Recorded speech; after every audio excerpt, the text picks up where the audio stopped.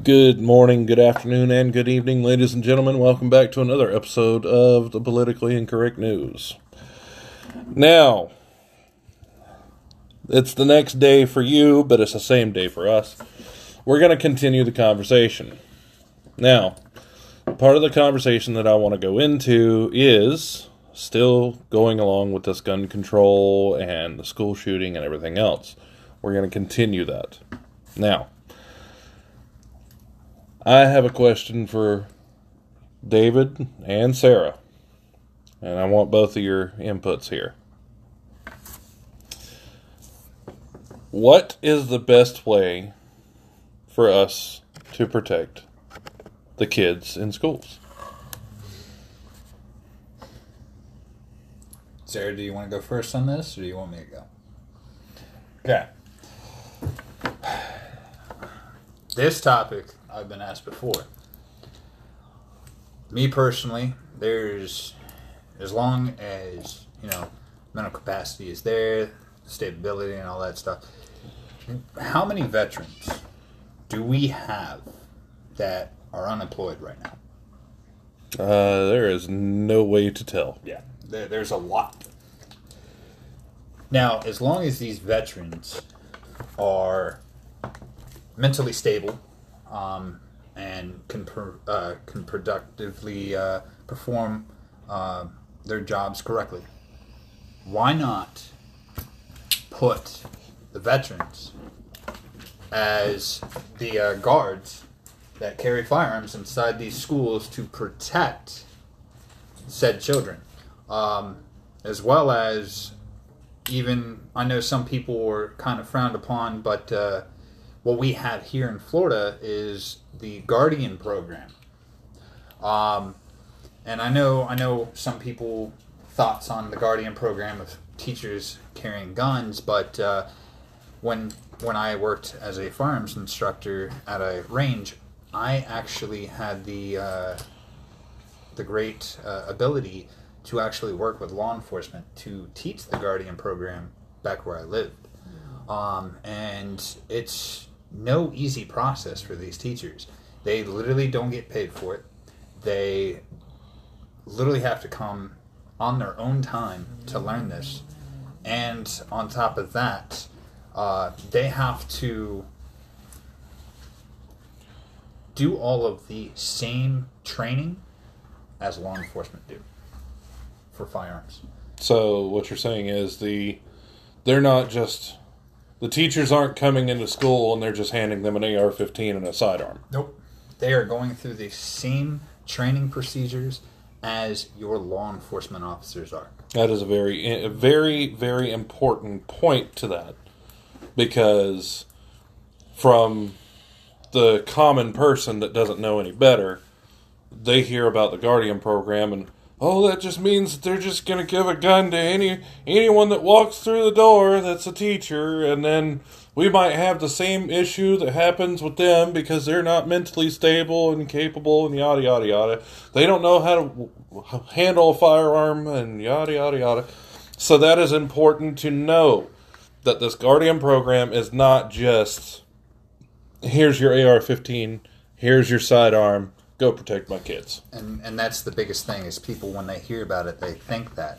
Right. But these teachers, before they even came to train at the facility that I worked at with me and two law enforcement officers that are trained instructors, they had to not only go through an extensive background check, as our law enforcement had to, but they also had to go through a psych eval before important. that as well.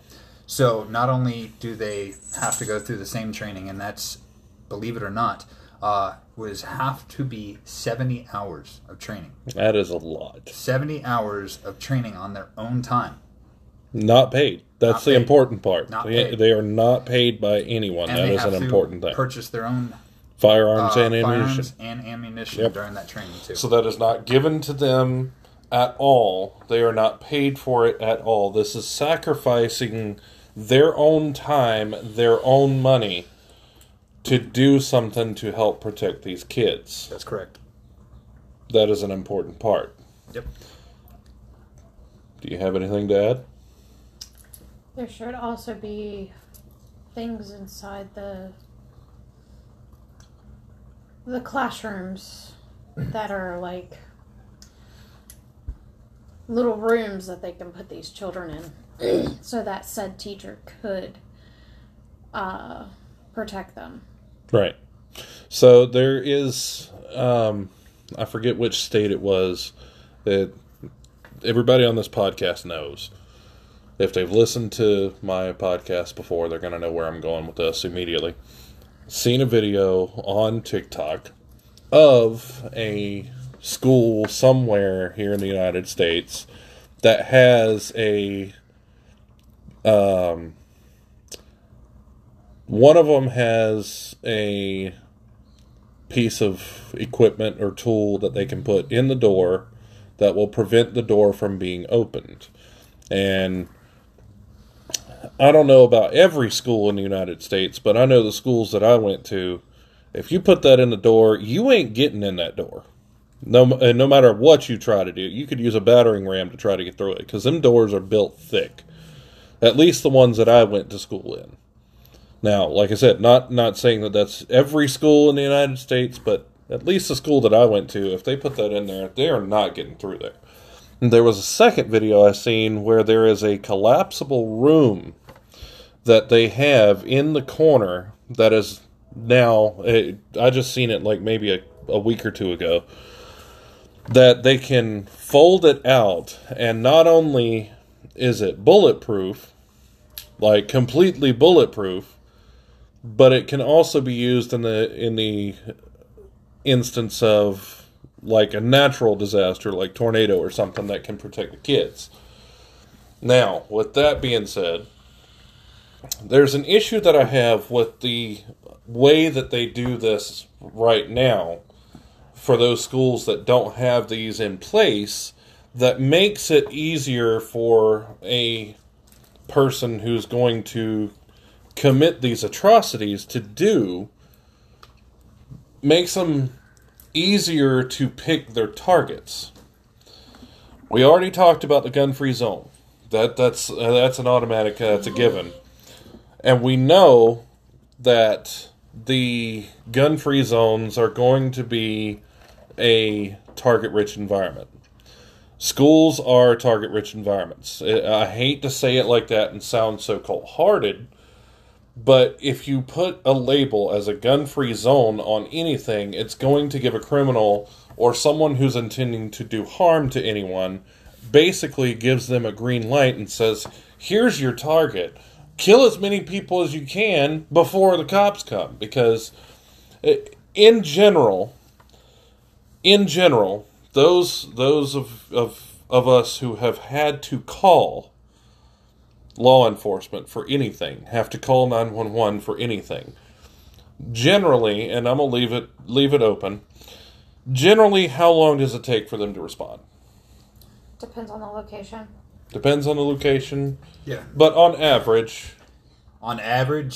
Usually, if it's a dire emergency, you're looking at 15 minutes because they got to go through traffic.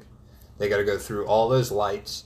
And it could be the simplest, a light that has a crap ton of cars. Right. That takes, 3 minutes? Right. Even best. For everybody to move out of the way. Yeah, 3 minutes at best. And that's not including if you live further ways away. You're looking at 30 minutes at that point. Right. So anybody who's gone through any kind of disaster or any kind of emergency or anything, even as simple as a car accident, even a minute, how long does a minute feel? Long time. A minute feels like an eternity. 60 seconds, when you say a minute, 60 seconds, at first it doesn't seem like it's that much. So when you would say 15 minutes for them to respond, that doesn't sound like a whole lot of time. They could get there pretty quick. But in a life or death scenario, such as a school shooting, 25 seconds is long enough to kill, what? Even with a bolt action, you could kill how many people in 25 seconds? In 25 seconds, I can cycle my bolt almost 13 times. 13 times with a simple bolt action. And that is a high-powered rifle. Right. Lower powered, hell, a 22 will kill someone. Right. You could cycle that thing a good 20 times in 20 seconds. Right. Second a shot. Right. And is that for bolt action or is that for semi-auto? That's a bolt. That's a bolt action. Someone that has been around firearms, you can cycle that bolt faster, sometimes just as fast as what a semi-automatic rifle would do. Okay, so therein lies another argument for semi-automatics to be gotten rid of. How would getting rid of semi-automatics help a situation? It wouldn't. Because my personal opinion on that is what would you rather fight? If it came down to it and you were one of these teachers or people that had to defend themselves against a shooter, would you rather fight an AR-15 to where they're having to get close to you, or would you rather fight someone that is trained with a long-range firearm? Inside of the school, I'd probably want to be fighting someone who's skilled with long range because it's up close and personal, so they're not going to be as good. Oh, but here's the thing. What if they're using that long-range rifle? What would you rather fight? Well, in response to that, I would have to say An AR. I would have to say an AR in response to that particular thing. But how many ARs are really built for short range? Not too many.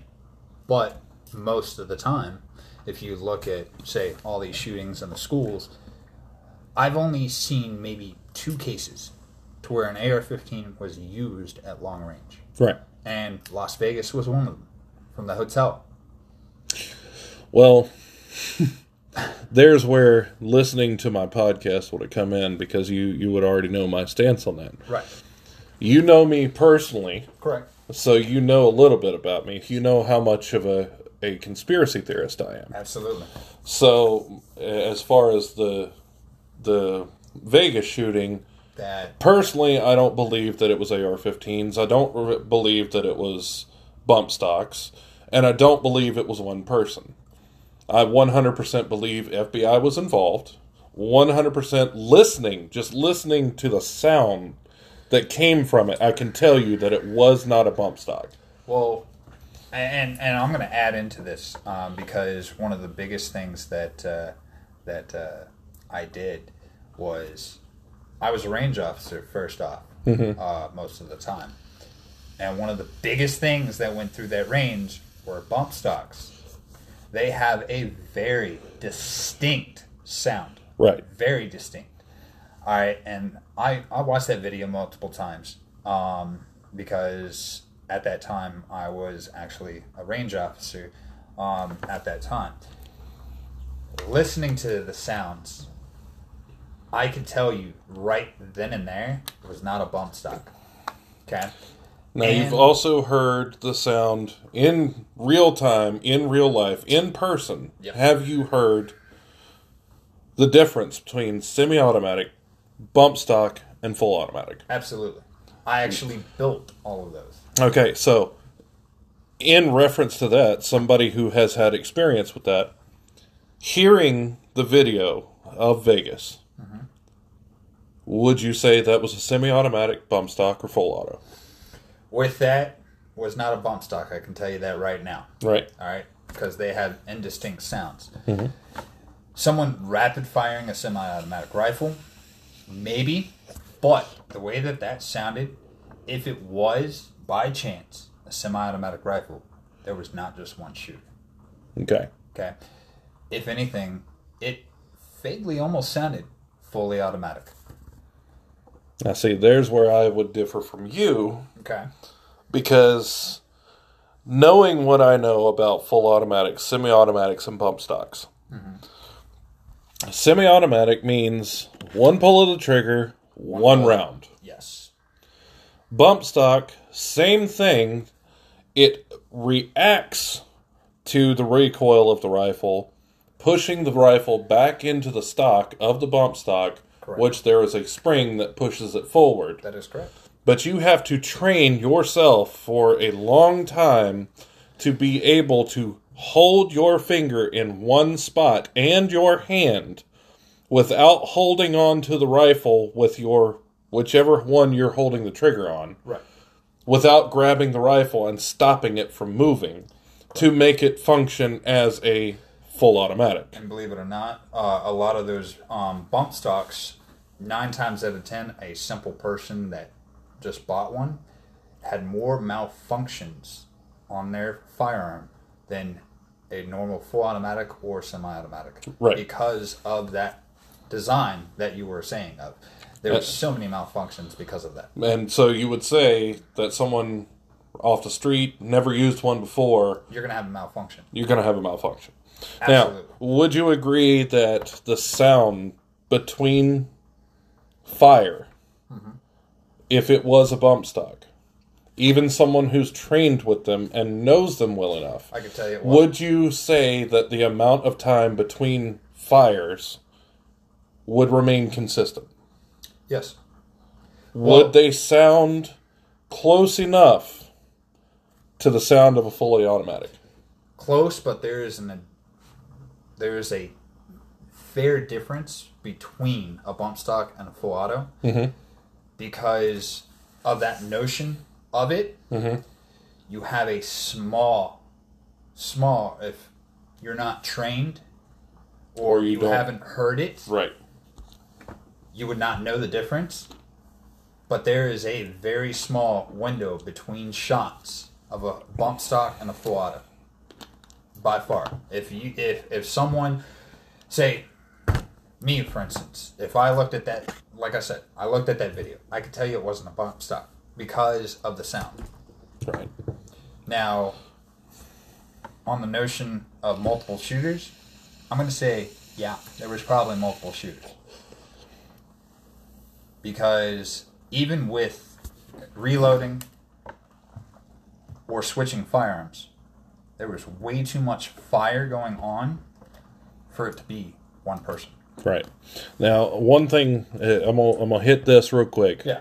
And then we're going to go back to our subject because we went off chasing rabbits there for 5 minutes. Yep. One thing that everyone seems to, and not everyone, some of us out there that are smart enough to think about it, we've seen it and we automatically knew. But one of the biggest problems with that whole shooting in Las Vegas, Nevada, was if it was a single shooter. The picture of this guy, number one, first and foremost, this guy is not in shape. He is not an athletic individual. With the amount of gunshots that were coming from those windows, what a lot of people missed is some of those windows were not on the same floor. Some of those windows weren't on the same side. So in order for that much firepower to come out of those 3 or 4 windows, this guy would have not only had to been in shape, he'd have had to have been an Olympic athlete to make it from window to window with that short amount of time in firepower. And not only that, is most rifles, weigh 7 pounds? 7 pounds Give is or take. 7 pounds is a very light AR-15. Right. Just that alone, I've seen a normal person come off the street that just bought a rifle within 30 minutes, just holding just that 7-pound rifle, standard AR, they're tired. That's not including running. This is sitting in an indoor range with air conditioner, standing still, shooting at a target that doesn't move. They're tired within 30 minutes. Right. All right, that's Well, if that gives you any points. Well, for sake of argument, before somebody comes on here and hears this and says, "Well, this."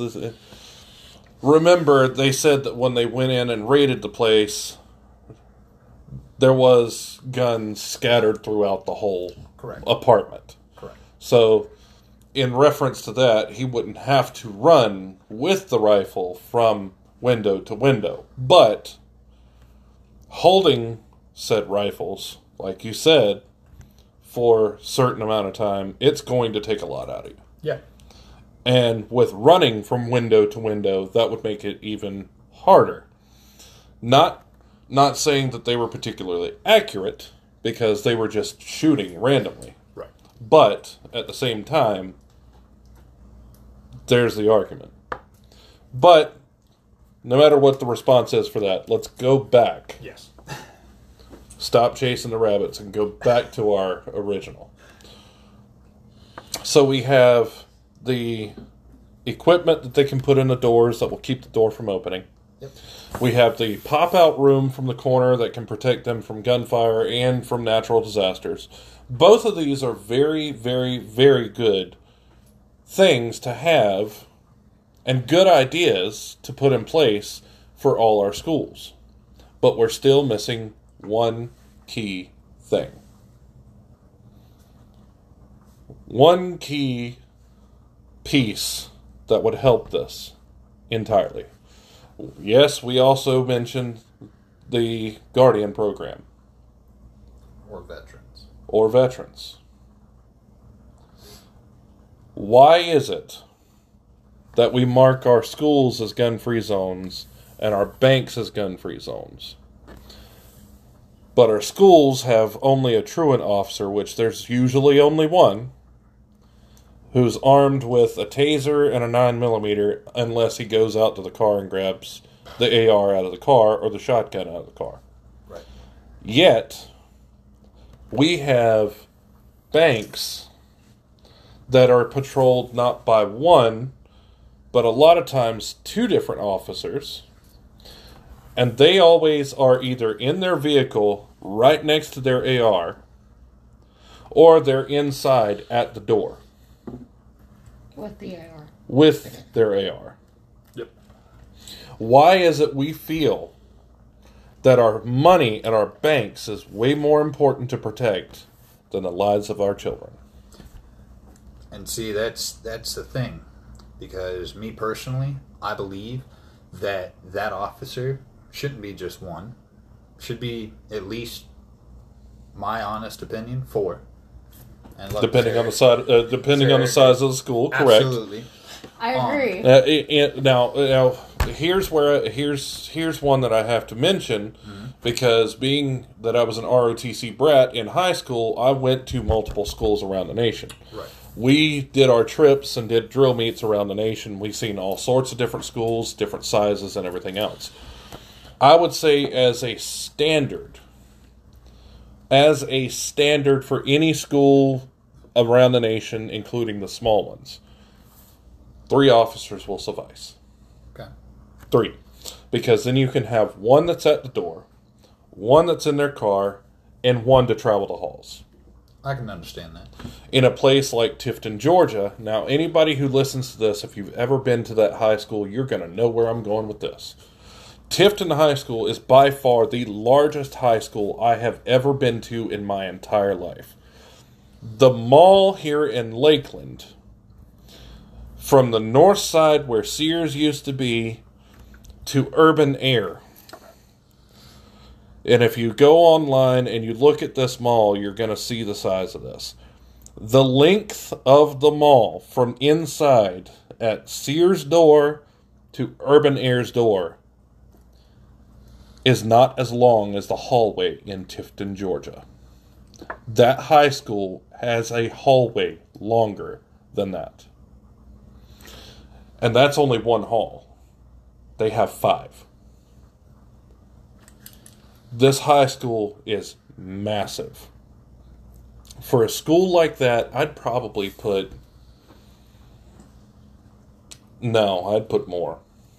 I'd put more than 5 officers. Because remember, 1 in the car, 1 at the door, 1 in the hall for the small schools. For this one, I'd probably put 7 or 8 officers in that school. Now, you're going to have people that are on here that hear this and go, well, that's just adding more guns into an already chance of having problems. Yes, you are. And yes, they are human. There is a chance that they could lose their shit and go crazy and start shooting people. But that's why I say 3. Because if one does go rogue, there's still those other 2 officers that are also in the school with their firearms. You would have the Guardian program in place with the teachers that have firearms. And you would also have the door, tools, and the safe room that pops out inside the classroom. With all of that included, what are the chances that we're going to lose more than let me stop right there before I go. 1 is too many. 1 is too many to lose. But what are the chances, with all of that being put in place, what is the chances of us losing more than 1? Very slim. You know what I mean. Why would that be a slim chance to lose more than 1? Well, depending on, I can understand if you lose 1, if all those are in there. But you also got to look at it as some of these schools have outside recess. Right. If they open fire there, it's going to be more than 1. Right. Obviously. But if the teachers are carrying... For the inside, or if the teachers are carrying, that number drops from whatever it would have been down right to the ballpark range. So what we're saying, what you're saying is, and I hate to say it this way because I know that the leftists and the anti-gunners are going to be like, well, that's the argument you always have. But how true is it? The more guns, the safer. Yes. How true is that? Very true. Why? Well, the biggest thing is look at the Old West. Someone pulled a gun. All right, one person pulls a gun on a child, and 10 aiming back at him. You think he's going to be able to pop that shot off? No. He might. He might pop one. Right. After that one, he's done. He's done. Okay, there's your example right there. That's where I was trying to get at. Yeah. Because your argument is 1 is too many. Yes, we agree. 1 is too many. But if there was a chance that instead of only losing 1, how terrible it is to lose that 1, because every life is precious. Right. Why do you bring up, not you guys, because you guys are going to be on the same page as me, but why, you anti-gunners, why do you bring up the argument that putting more guns makes our kids more in danger if the simple truth of the matter is, with more guns you have quicker response, which means that you could cut that down from maybe 12 kids and 3 teachers that get killed in one day to 1 teacher or 1 kid. So why are you going to bring that up and say, well, hey, we shouldn't have them at all? Say somebody doesn't go into a school with a gun. Let's not even go the next level from a gun, and let's not even say they bring a sword or a knife. Let's just say they come into school with, and I'm going to go as low as I can go without sounding ridiculous, a 2x4. They just walk into school with a 2x4. How many kids and how many adults are they going to kill before somebody can respond? It all depends on how fast they can swing that thing. Right. Because just a simple 2x4, heck, a baseball bat is made from almost the same exact thing. Right. All right? And if you take a baseball bat and you know what you're doing, you can kill somebody real fast with a baseball bat. Yeah. You can kill somebody in certain areas of the body because they're... Just for instance, a headshot. Yeah. Dude, swing at the head. If you swing it hard enough, you're going to kill them. But look at it this way: you got children, right? And kids are automatically they're still forming and they're still aging. Yes. And until 25, they're not fully developed. No. It wouldn't even have to be a baseball bat. Right. It could be a swing from a fist. Right. Could kill a child. Exactly, and that's where I wanted to go or didn't want to go because I don't want to sound absolutely ridiculous. Because somebody comes in there with just their fist, oh, somebody could fight them off. Yeah, somebody could. You're right. But if somebody comes in with just their fist, what's the answer? Yeah, fight them with what you got, which is a fist. Exactly. That's equal force, is it not? So if that be equal force, if somebody comes in with a fist, just their hands, to kill people, how are you going to fight them off? To stop them, you're going to use your hands. You're going to use your hands, which is equal force. So why wouldn't we put that same logic into firearms? Exactly.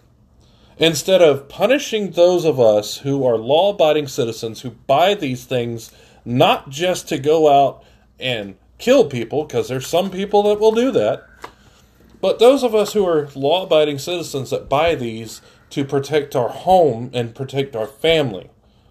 Why are you going to take that away from us just to maybe make places safer? And not just schools, but maybe make people safer. You want my honest opinion? Go ahead. Control. There you go. That's the root cause of it. That is the root cause of it. And I'm glad you went that direction, because that is another episode on my podcast that I did. This is not... The gun control is less about the gun and more about control. Yep. And this returns back to what happened in China, what happened in Russia, what happened in Germany, what happened in Cuba, what happened in Venezuela. There is 5 examples right there off the top of my head that I can give you of why gun control is such a bad idea. Well, the biggest thing, and you said it, we actually had a world war out of this. Right. And that was Nazi Germany. Right. You know? And it spilled over into Russia. Yep. And Russia was doing the same thing. Exactly. So there's an example right there of why gun control is a absolute terrible idea. It's less about making you safe. They're going to voice it as that. They're going to tell you, hey, we're taking these away to make you safer. In reality, they're taking it away so that you cannot defend yourself against them. And one of the biggest things, and I'm not trying to get any off topic or anything, but one of the biggest things that most countries say, and most of the civilians in each country say, is America is not scary due to the fact that it's such a big country, or it's military or anything like that. One of the biggest terms that fly around so much, and it's not just here in America, but it flies around every country, and I've heard it through many, and I have a friend that's in the UK, and they said the biggest scare of people trying to attack America is that there's a gun behind every blade of grass. And that was said by the Japanese general at the time of World War II. Yep. Now, in reference to that, being that you worked in the industry, you're going to be able to confirm this as an actual statistic. Mm-hmm. The argument for gun control is that there are more guns in this nation in the hands of the private citizen than there is hands to hold them. That is, yeah. So the amount of people in this country, somewhere in the neighborhood of 300 and something million people, correct? Yep. And the amount of guns out there is somewhere in the neighborhood of about 4.5 million, right? To be honest, the number is going to be very hard to... Right, it's going to be hard for us to tell the exact number, but over the amount of legal gun sales that are put into the background checks for people to have is roughly in the neighborhood of about 4.5 million. Not 4.5 million. 100 million. Yeah, 4.5. I am having trouble getting this out, but so, yes. I'll give you an example. So I'm going to use COVID for instance. Right. Okay. just COVID alone, because we worked through COVID, all right? We Right. were right there in the store while COVID was going on. So let me throw this out there real quick. For those of you who don't know, we are in Florida. Florida referred to gun stores as, what was it again? What do they call it? necessary businesses to be open. Right. That's what we were told. Right. So they were necessary to be open, kind of like your grocery store and your gas station. But that was all you could get. You couldn't go to anything like a vape shop or anything else. Those weren't necessary. Yeah. So during COVID alone, I've had first gun owners coming. Right. Ones that never owned a gun to protect their home. Right. Because they were scared. And I'm not saying just Republicans or any. I'm saying people that have never owned a gun before, Never held one. never held one, or anything, come in, and this is just my gun store that I worked at. Come in to buy a gun for not only one, but their partner to have. So usually 2 guns went out the store at that time. And that's on top of me having to go in with them and instruct them on how to use it. Right. Now, the most I've ever seen go out of our gun store by one person was 27 firearms. That is a lot. One sale. Damn. That is a lot of money. Okay. So- Now, question then becomes, did he get ammunition to go with it? Yes. Magazines, any upgrades, anything like that? Or was it just guns, ammunition, mags? It was a mix of all. Okay. We're going off chasing rabbits here, but this is an interesting part of the conversation. I must hear this.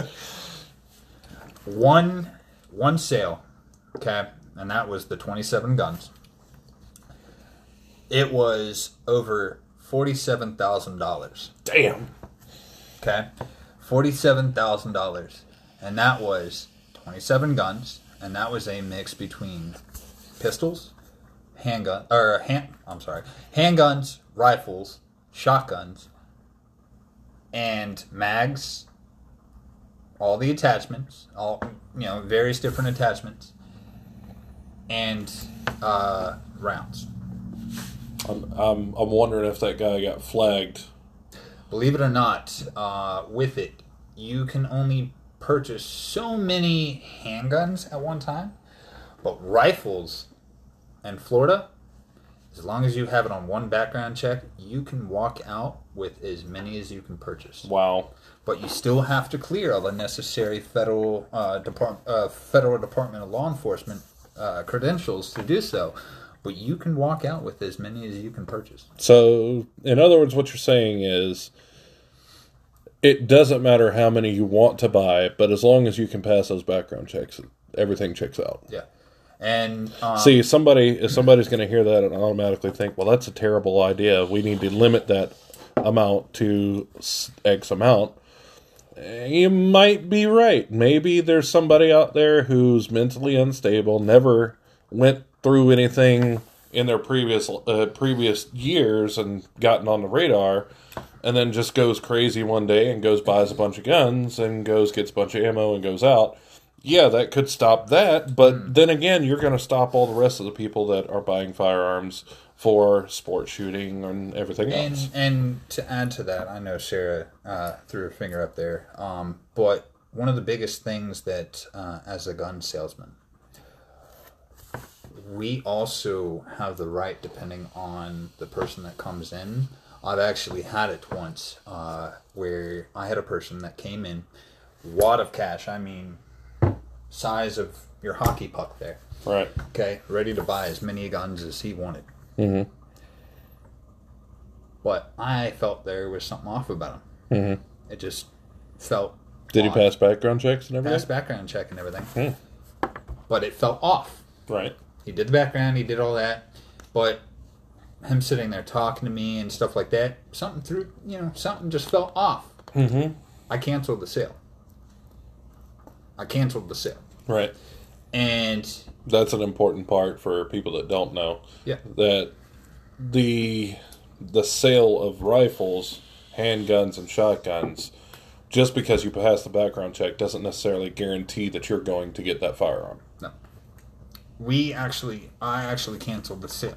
And on top of that, and I'm going to add this in because this is a big thing as well. We've actually had it where I have ran a background check. A person's buying a gun, right? And my phone rings. Hello? This is, whatever shop I worked at. And on the other side of the line goes, this is FDLE. We have flagged that individual. We are sending an officer to you right now. Please hold him as long as you can. And usually I go, all right, I appreciate it, thank you. And hang up and I go, I'm just waiting for the background check. It might be a few minutes. FDLE sometimes take a long time. They're probably on their coffee break or whatnot. And so I get in conversation. Next thing I know, there's 2 sheriff officers that come in, slap handcuffs, take them out. So there is examples of people that get caught by the background check trying to buy firearms that they're not supposed to. Not once, but I would say in my 6 years working there, 47 times. That's a lot. 47 times where we've held people there without their knowledge, just in simple conversation until law enforcement showed up. Right. And that's 47 people that have actually went out of our store in handcuffs. Yep. You said you had something. What you got? There is like a couple of things that people don't realize is a lot of people use those said guns for like hunting and stuff like that. So if you make a stipulation on how many that you can purchase or how many like say rounds that you can purchase, then that only knocks out half of what they are trying to do, as in trying to feed their family, like just in case, like I know of a family that has 11 children. They got a big huge family, but the thing of it is they use hunting as their means of food or protection. So if, like for instance, that person that bought 27 guns, they may be using different guns to kill different things because you need different calibers to go and hunt for different types of animals. Mm-hmm. Safely, yes. Right. So in reference to that, since you brought that up, that actually brings me to another point. You have, for those of you who believe the social media and mainstream media and some of these people that are in politics saying that you wouldn't use an AR-15 to hunt a deer because there'd be nothing left after you shoot it. Let's ask the person who has some experience with these firearms more than myself. What exactly happens when you shoot for instance, a deer with an AR-15? You have quite a bit of meat still left. Right. So when it hits, does it explode? Does it just tear the whole deer apart, or what happens? So, one thing I'm going to say, and I know the time is ticking, but a .223 is your civilian round. Right. The statement of a .223 is that it has the same circumference as a .22. Right. Okay. And I've used an AR-15 to go hog hunting. Mm-hmm. And I've used that same exact round to go deer hunting as well. Mm-hmm. I've seen hogs and deer hit and still run off. Mm-hmm. And that hole is no bigger than a .22. Right. It's not going to blow a deer apart. It's its actual caliber was built for wartime. It was built for. Oh boy! Person. Yeah. Now you're going to give people ammunition. They're going to be like, "Yep, see, I told you, those are war weapons. Those are weapons of war." Right. Let me just clarify something before we go any further with that conversation. Just hold that thought. Let's be clear about one thing. As far as this whole argument of weapons of war, anything. Give me a caliber of weapon that was made that was not intended for war. Don't worry, I'll wait. Yeah. I got 14 and a half minutes I can wait. You're going to be waiting that even longer than that. Because every caliber in this world was built for the purpose of that. Okay, so if we're referencing these people that are saying we need to get rid of these weapons of war, then what weapons are we going to get rid of? It would have to be every single one of them. Every single one of them. Are you sure about that? Yeah. Every single one of them. That includes 16 gauge, 410, Doesn't matter. 12 gauge, If you 5.56, 308, 30-06. If you look back, World War I, World War II, Right. when they were fighting in the trenches, what was the biggest up that we had in the trenches? I'm going to stay quiet on this one because I know the answer. The trench gun. What you know what the trench gun was? Sarah? Sarah's not a World War buff, history buff like we are. Okay, so, example, for those of you who are like my wife who don't know what the trench gun is, the trench gun was actually banned from the this is actually a funny story. It was banned from wartime because it was considered to be a war crime to use this weapon because it was so devastating in World War I. And those of you who don't know the trench gun, it is a 12-gauge shotgun. That's all it is a 12-gauge shotgun. And the rest of the nations came together and said that it was an unfair advantage for the United States to have such a weapon of devastating power on the battlefield that they made it into a war crime to even use such a thing. So, because of World War I, we cannot have 12 gauges on the battlefield. But the trench gun was made specifically for war, which makes 12 gauge a war weapon. Can I add one more thing in? Go for it. Just for shits and giggles. Israeli. Israel. One of their Biggest claims to fame? biggest claims to fame that I know of, not a lot of people do, is I know where you're going. a rifle that they use for stealth, and it is a built-in suppressed 22 long rifle. They use to take out individuals in urban environments, and it was the most deadly, and they actually tried to get it banned just as the trench gun, and that was a 22 long rifle. 22 long rifle also attempting to be banned from the battlefield. So, 22 long rifle also put into the category of war weapons. Let's see. How far can we go with this? Let's see. 45 caliber. Let's see how many... David, stay quiet on this one, because I know you know this answer. Sarah, do you know how the 45 caliber came into being?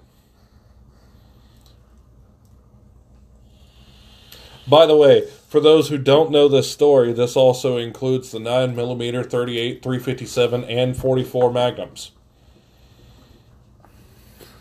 So, the way that the 45 caliber was brought into being, the whole purpose for designing this particular caliber was, and this is going to really piss off a bunch of people that are animal lovers, they wanted to see what caliber of weapon it would take to only take one shot to kill a full-grown cow. 9mm, 22, 357, 38, 45, 44 was all used in this experiment. .45 caliber ACP was the winner. With a single shot, could kill a cow. So therefore, that knocks out 22, 9mm, 38, 357, 44, and 45 caliber, all. So, now that we've covered 12 gauge, 5.56, 223, 9mm, 45, 38, 357, 44, what do we have left? 308. Nope, 308 is used in war.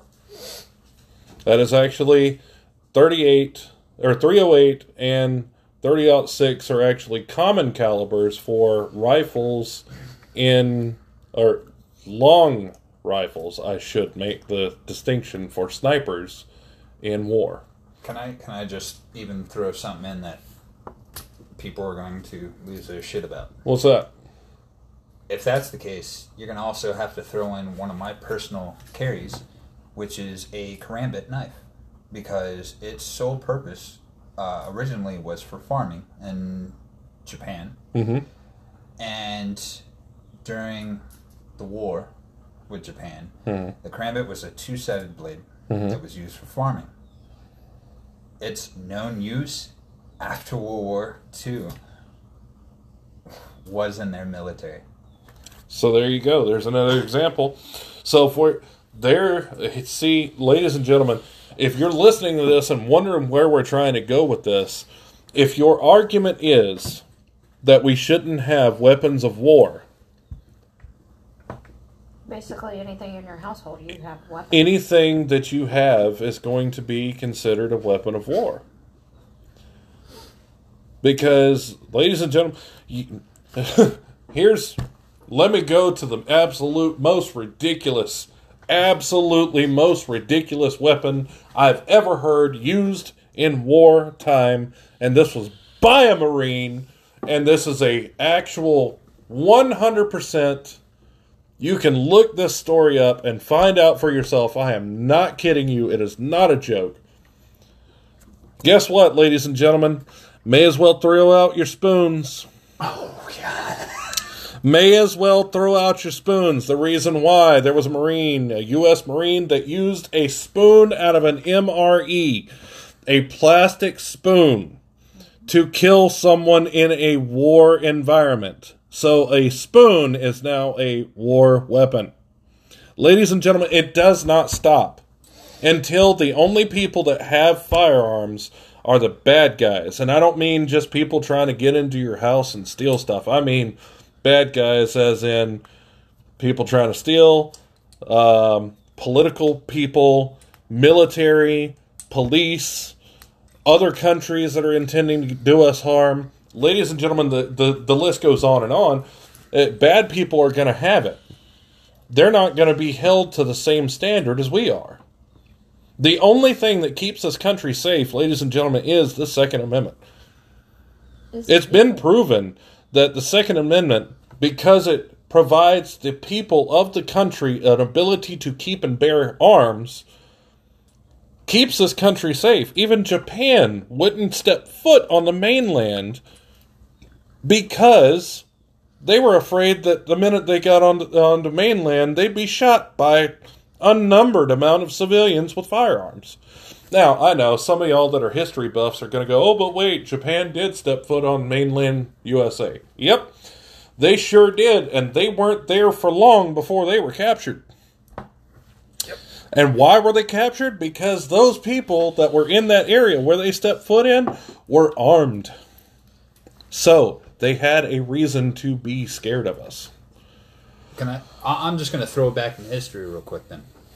Just to really do it. The British, during 1776. Well, I mean, we didn't have to go that route because we all know the story of why we won. And it wasn't because we had the strongest military. We actually had the weakest military in the world.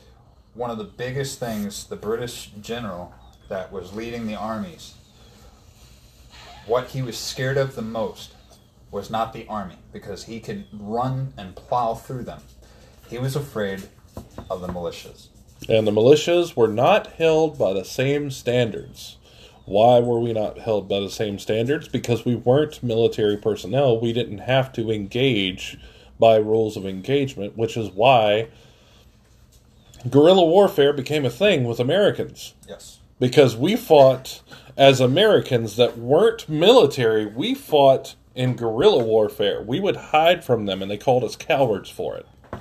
The British actually called Americans cowards because we would hide in the trees and in the bushes and behind walls and everything else and engage them from cover and kill them while they were trying to stand in line and do the whole Revolutionary War type of warfare where they would just stand in line, load, fire, and then the next one behind them would fire. Then they'd load, they'd fire. And doing it in that kind of way, they learned that warfare had changed. And that's the one thing you can guarantee in life. It's not going to stay the same. Warfare is always going to change. So do you prepare for it and keep yourself safe, or do you say because it's too dangerous to have, let's get rid of them? You got to prepare. You got to prepare. It comes to my favorite saying from the military, specifically Marines: adapt, overcome. Adapt and overcome. So we're running out of time again. We're going to do one more episode before we call this a day. And for us, it's a day, but for you, it's been 2 already. So you're going to have a 3rd episode of this guest speaking. But before I do, anything you would like to add to the end of this, David? The last episode, I will say real quick, we were talking about purchasing firearms over the state line. It could also be attached to this. Say, for instance, you come from a different state. Right. You go to purchase something here in Florida. It has to match whatever your laws are in your state. So, in reference to this, somebody, for instance, from California couldn't go to, let's say, for instance, Indiana, where it's some of the most relaxed gun laws in the nation, and go buy, let's say, an AR-15 from there. Could they purchase it from there? It would have to meet their standards. So, their state. So being California such a gun-restricted state, they couldn't even buy a sidearm. No. If it was outlawed or illegal to purchase in their state, they could not purchase it outside Okay, of their state. So with that being a thing, I know this is going to come up in the conversation or the argument. Say that they have a ID that they obtained illegally, that is not a legal ID, it's a fake ID that says they're from a different state. How are y'all going to how are you going to know? Well, the biggest thing is when you input that into FDLE for the background check, it will actually flag them. Right, but we're not talking Florida though. Okay. We're talking another state. How is it going to be that way? It doesn't matter because everything goes through the law enforcement of that state. Mm-hmm. So if that person is not, if they put an address down, say it's a false ID, mm-hmm. their address, their actual address, is in the system. So there's no faking it? No, there's no faking it. Okay. I don't want to cut you off, but we are running low on time here. Yes, so I'm just trying to get you to give me the quickest answer possible. Right. So we have 1 minute left. Do you have anything to add? Nothing. Nothing to add. All right. Well, with that being said, like always, I'm going to end it like I always do. Stay safe. Keep your family safe. Pray. And God bless America.